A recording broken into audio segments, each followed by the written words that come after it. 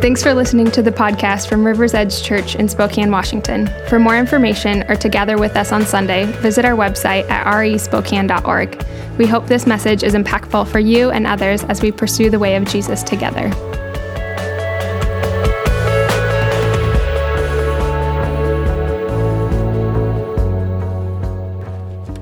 I love these little church plants. They're all over the place in Spokane. We're this fertile soil for church plants. I'm not quite sure why, but that's good. And small is beautiful, by the way. I teach the history of Christianity, and in the early Christian period, there were no church buildings, not until well into the 3rd century.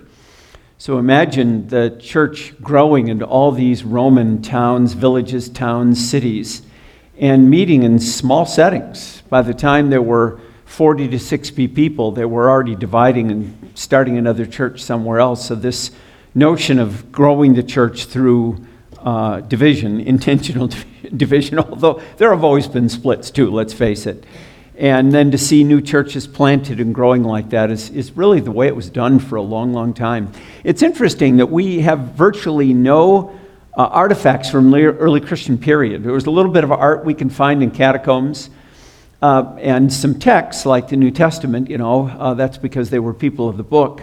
But otherwise, no buildings, nothing like that.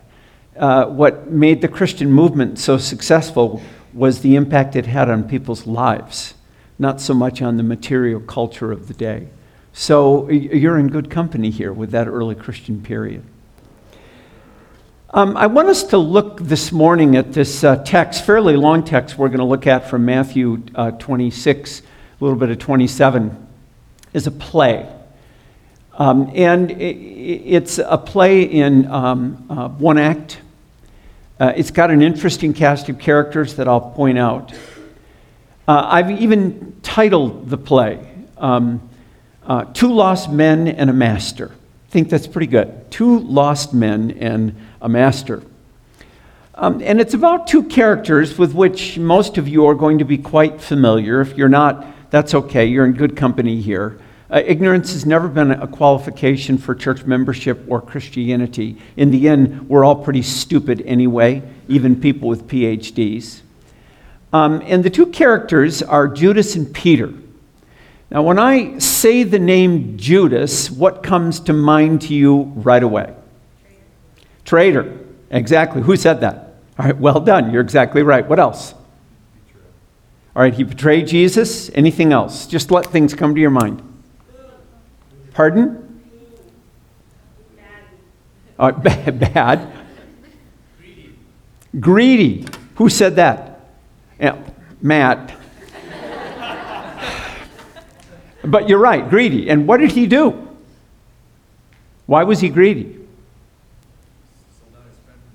He sold out his friend for money. He was also stealing from the money pouch. The larger narrative of Scripture tells us. Anything else about Judas? There's one other thing he's famous for. Pardon? He was a disciple, which is very interesting. He also committed suicide. Now, this is not a message, a teaching about suicide. I'm not going to bring it up again, except to state it one more time.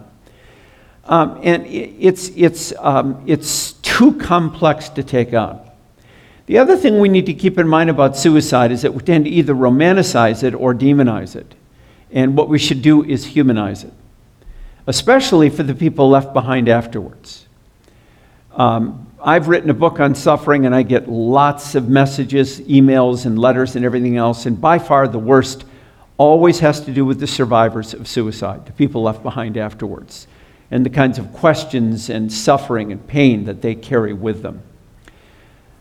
So that's all I want to say on that. This is not going to be a message about that. Okay, so that's Judas. Peter, what comes to mind? Rock. Okay, very positive. Hot-headed, very good. Courageous, okay. See, he's getting better press, isn't he? Courageous. Pardon? All right, he denied Jesus, and that's what our story is about. Anything else?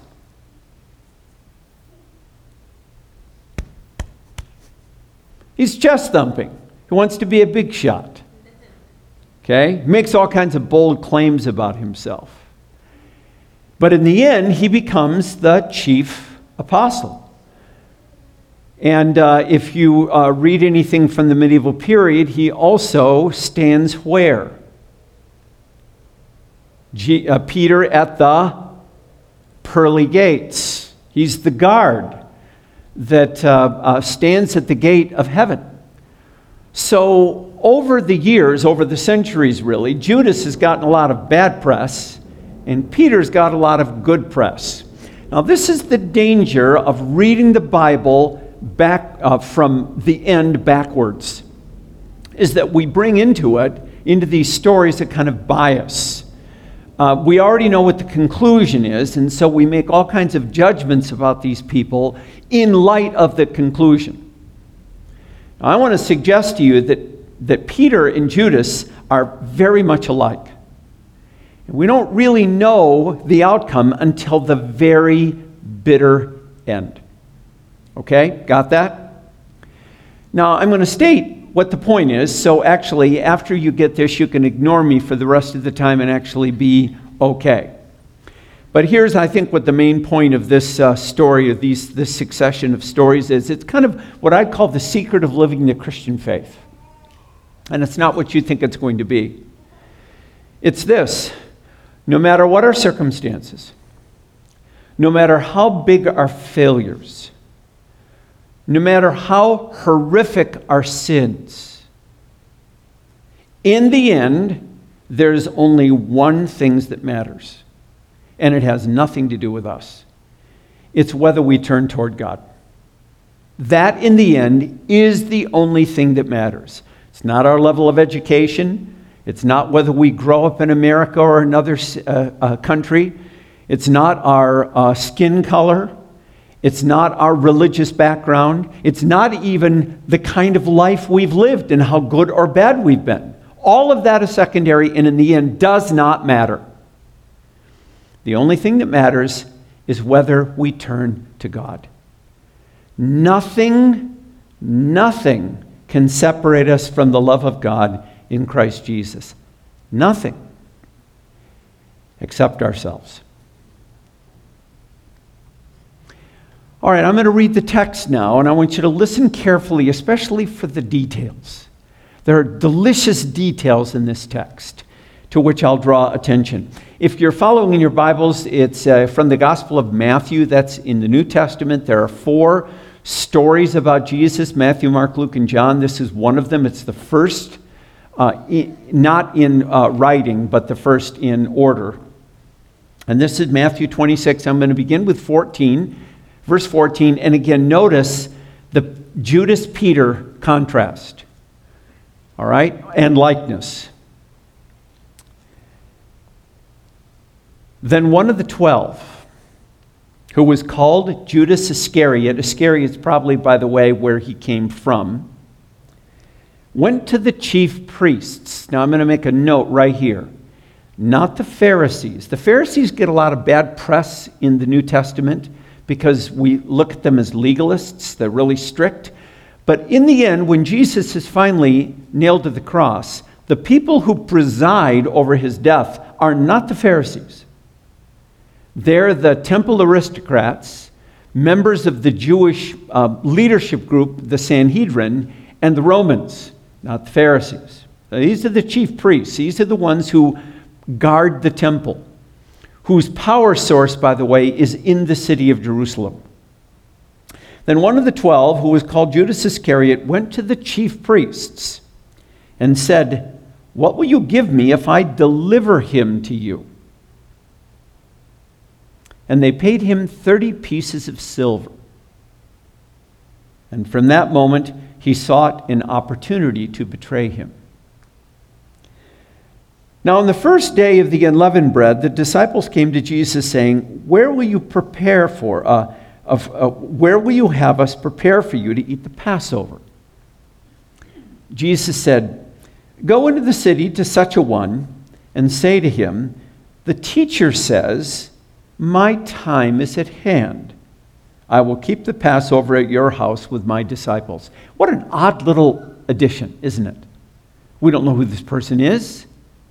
Somehow Jesus had this all prearranged. And the disciples did as Jesus directed them, and they prepared the Passover. When it was evening, and by the way, what day of the week is this? It's a Thursday, okay?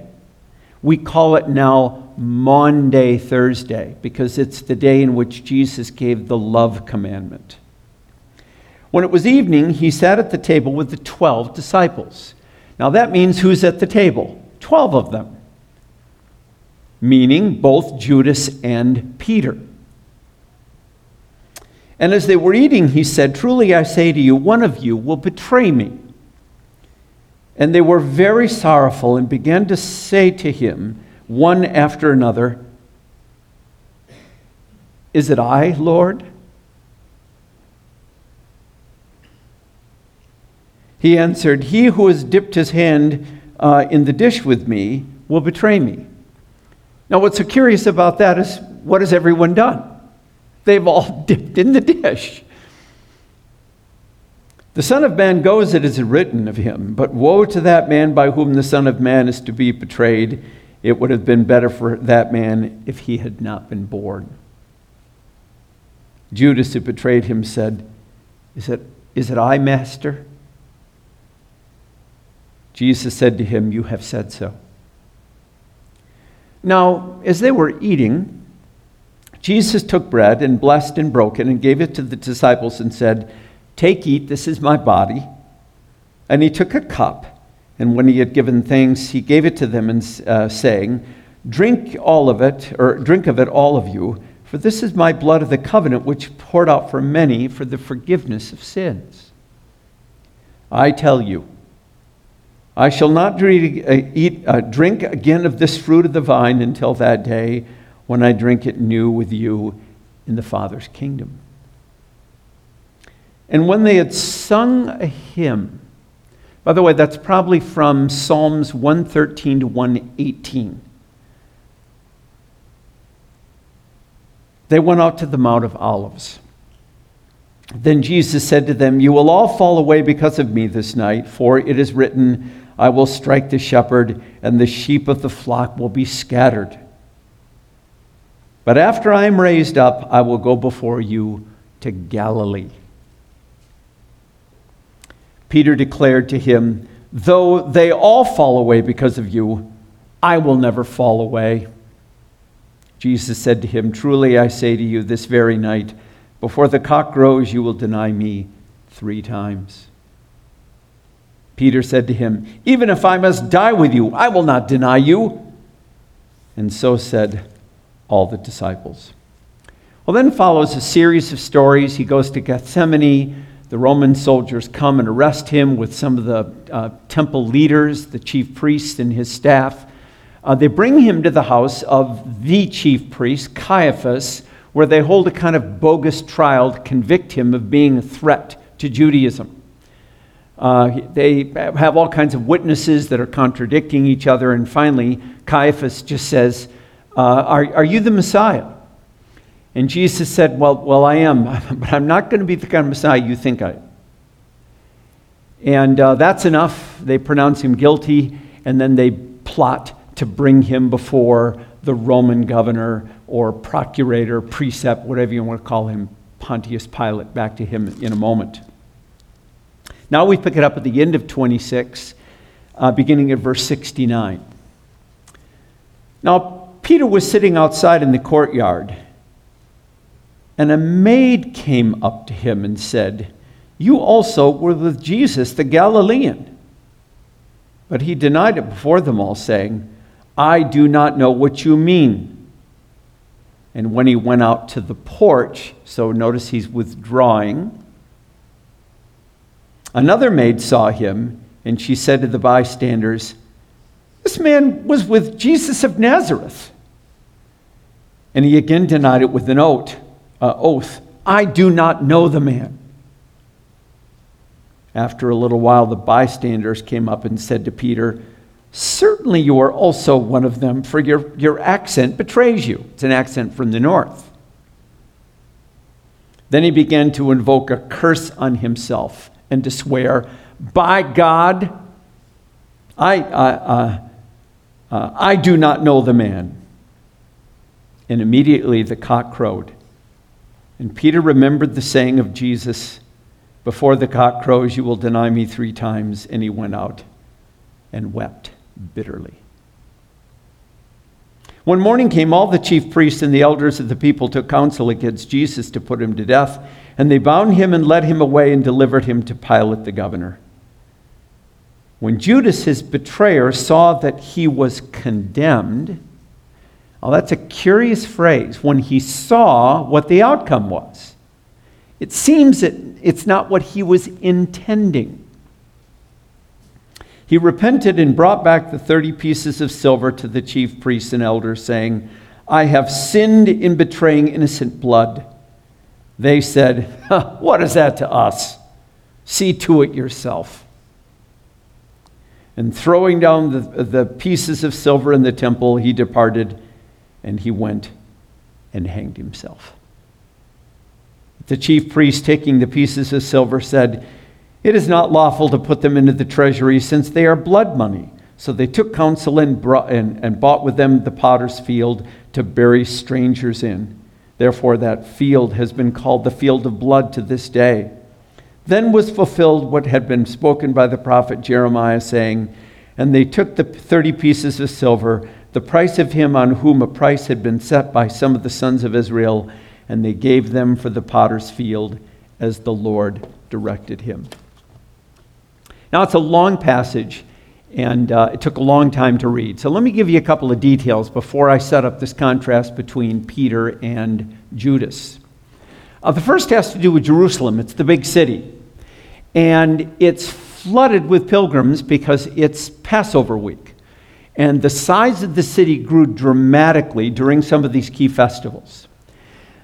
Jesus had been in Jerusalem before, but he was not a product of Jerusalem. He had not studied there under rabbis. He was an alien. He was a stranger.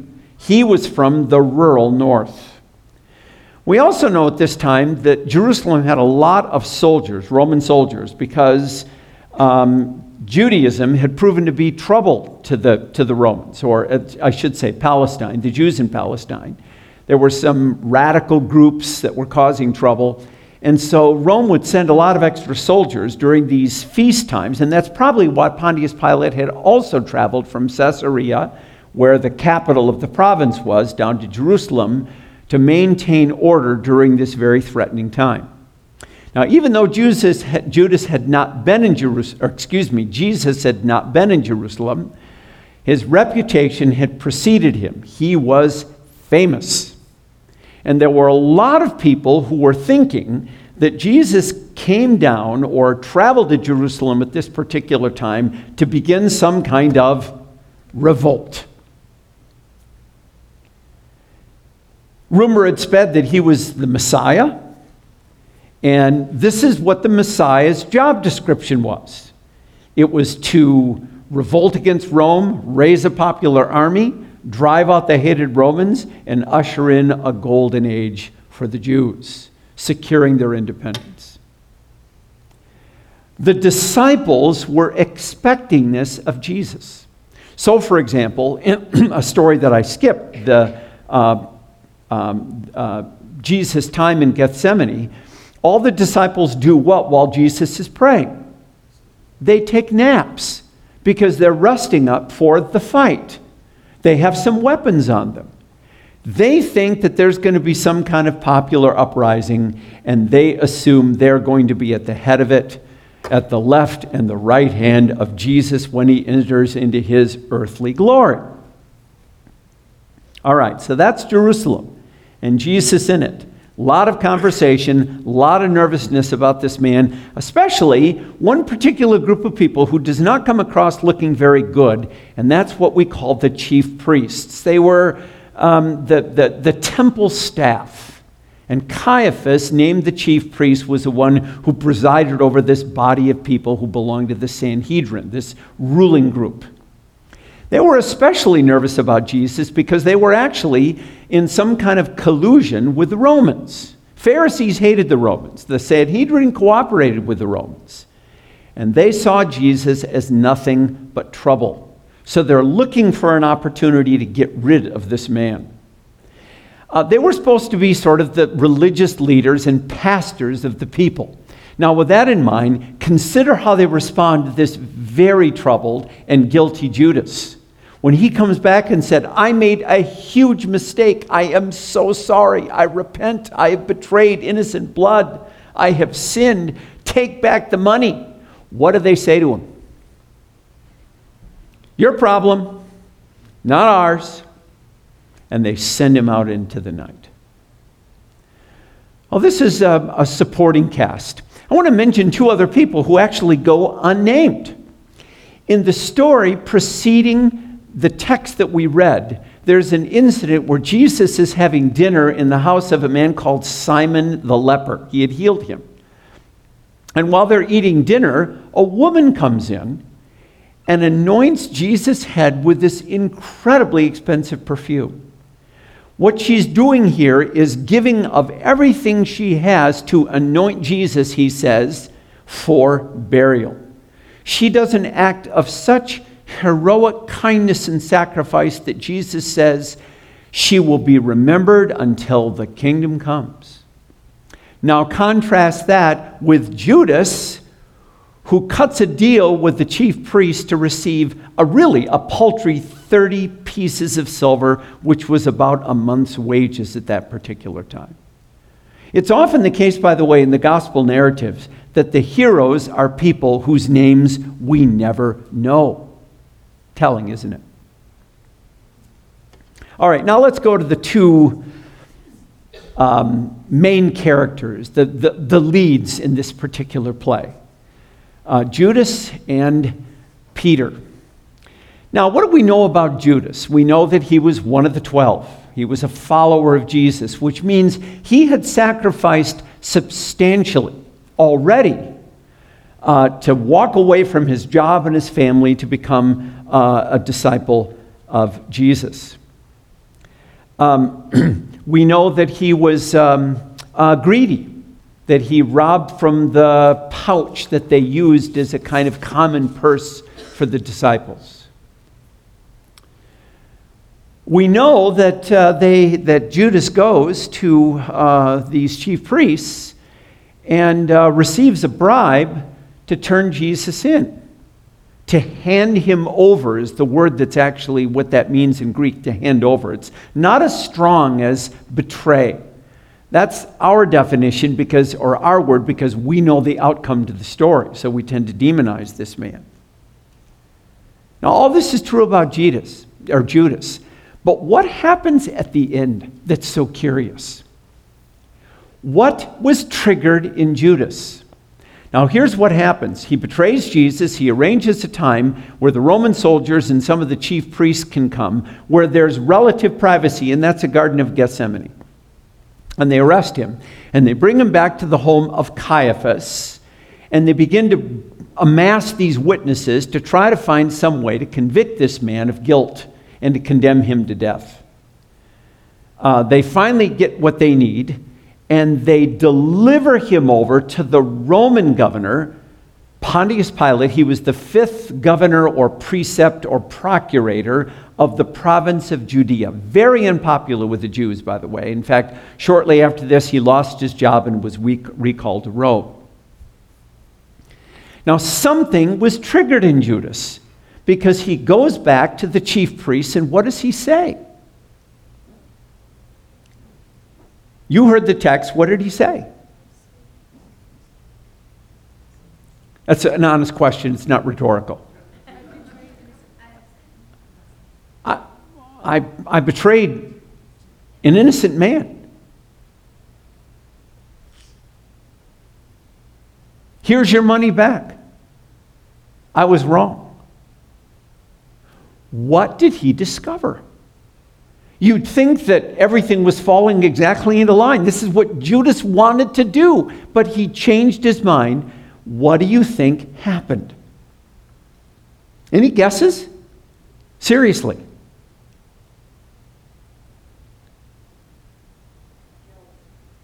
All right, guilt. Shame. But why? He betrayed him. What do you think he was expecting? I think that's right. What was his strategy? Just guess. We don't know for certain. But we know that he changes his mind. And there's got to be a reason for it. What do you think he was trying to do?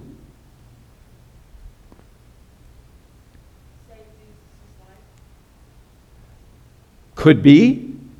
Any other guesses? I think it's to force the issue. He's probably a little bit smarter and more calculated than the rest of the disciples. And he wants to force Jesus to start the revolt prematurely.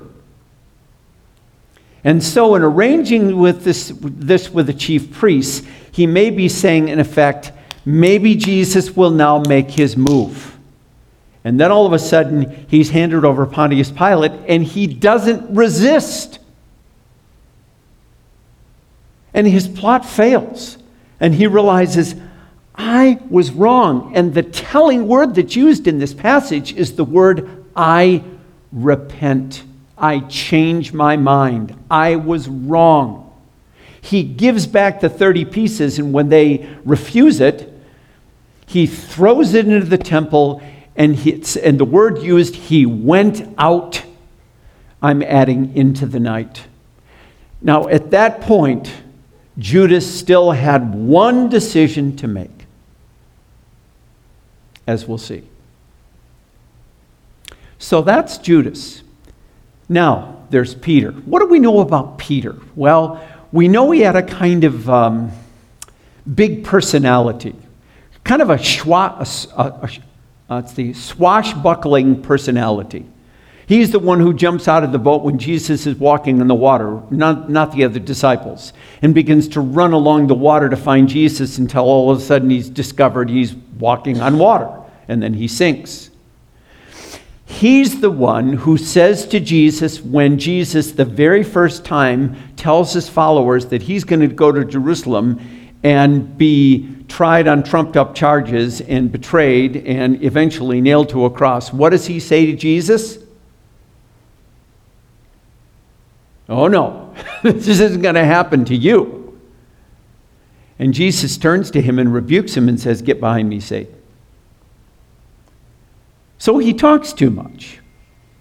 And then in this case, he claims too much about himself. When Jesus says to his followers, you know, in the end, all of you are going to deny and desert me.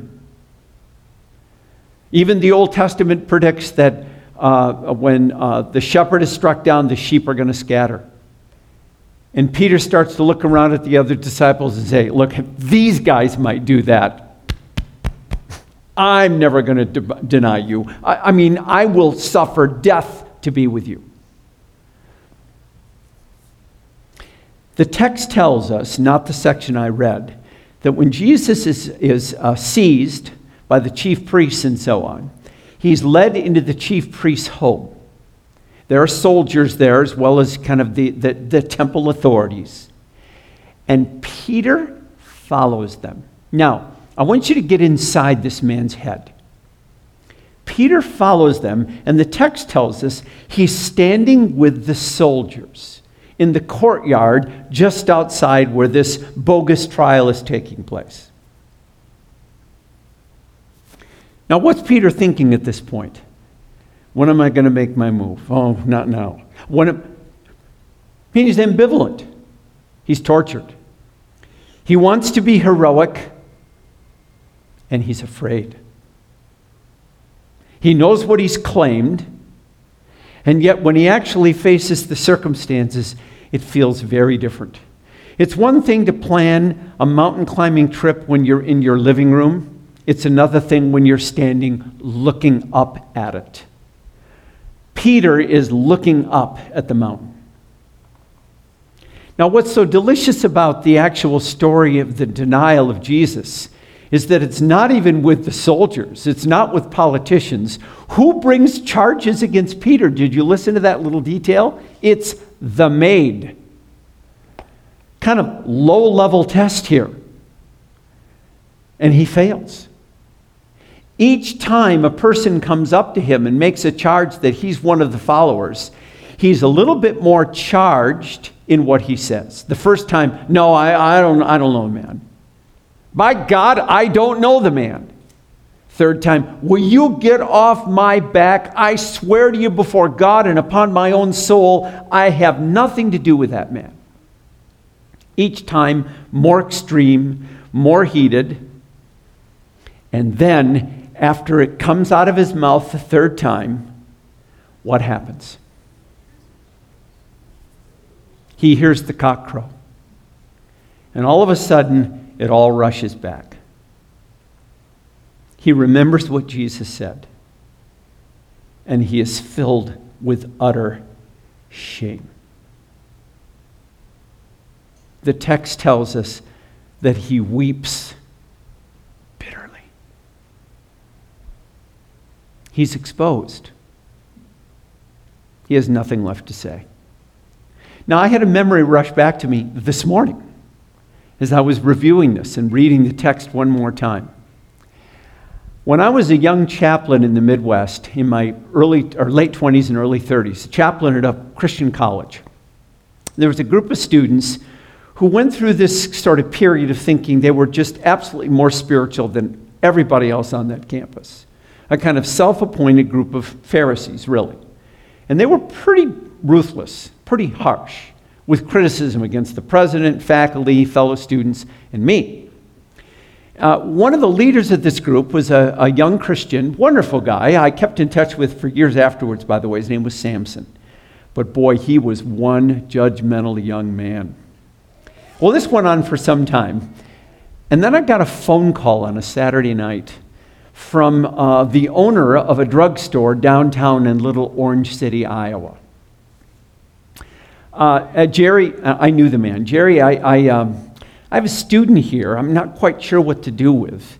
I caught him stealing a Playboy magazine. Now, for those of you who in the internet generation, Playboy used to be this really radical pornographic thing before you could get it easy online. And so I said, oh boy, I'll come down and pick him up. You know what's going to happen. I walk into the store. I didn't know who it was. He didn't know that the man had called me. I walked into the store and our eyes met.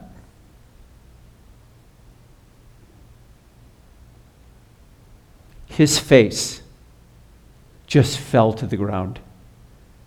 He was so utterly humiliated. That's Peter. That's us.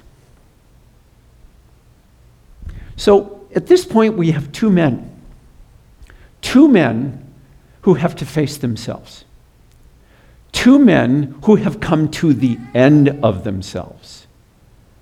Two men whose plots and hopes and expectations and aspirations and understanding of themselves are utterly shattered in that moment. And they have nothing left. I called them leads. They're not. The lead in this play is Jesus. Now think about the role that Jesus plays. He's the one who says, to prepare the Passover, I want you to go and you're going to run into this contact, and here's what I want you to say to them. The master says that his time has come, and get ready for the Passover. He knows. He seems to transcend all of the drama going on at the time. And what's curious about this particular Passover, when he celebrates it, is that it's not a usual Passover. For one thing, it's the wrong day. It's like celebrating Christmas in November. And there's no Christmas tree. That is, no lamb, no bitter herbs, none of the stuff that characterized the Passover. In other words, Jesus is taking a traditional Jewish event and he's turning it upside down. He's the lamb. He provides the blood. He's the bread. This is a new Passover because a new day has come. He's the one who can say, one of you is going to betray me. And what's so telling is that all of them think it could be them. Judas isn't any different from the rest of the people there. He's struggling in his own soul. They don't know who's doing this. They don't even know that about themselves. He's the one who says to his followers, all of you are going to deny and desert me. And they all think other words, thumping their chest, saying, it's not going to be me, it's going to be these other people. Jesus Christ is the one who goes to that cross alone. Only a couple of women in the end are loyal and faithful to him. And he died for every one of those disciples. When he celebrated the Passover, what we now call the Lord's Supper, guess who was in that room? Judas. Peter. The very people who would walk away. In fact, all of them would walk away. Now, what I want to suggest to you about this story is that these two men really, in many ways, have the same story. I mean, who's to say that Judas's plot or his traitorous act was any worse than Peter's pride and bravura? Who's to say that Judas's calculation was worse than Peter's utter cowardice? Both of these men thought themselves one way, and they failed.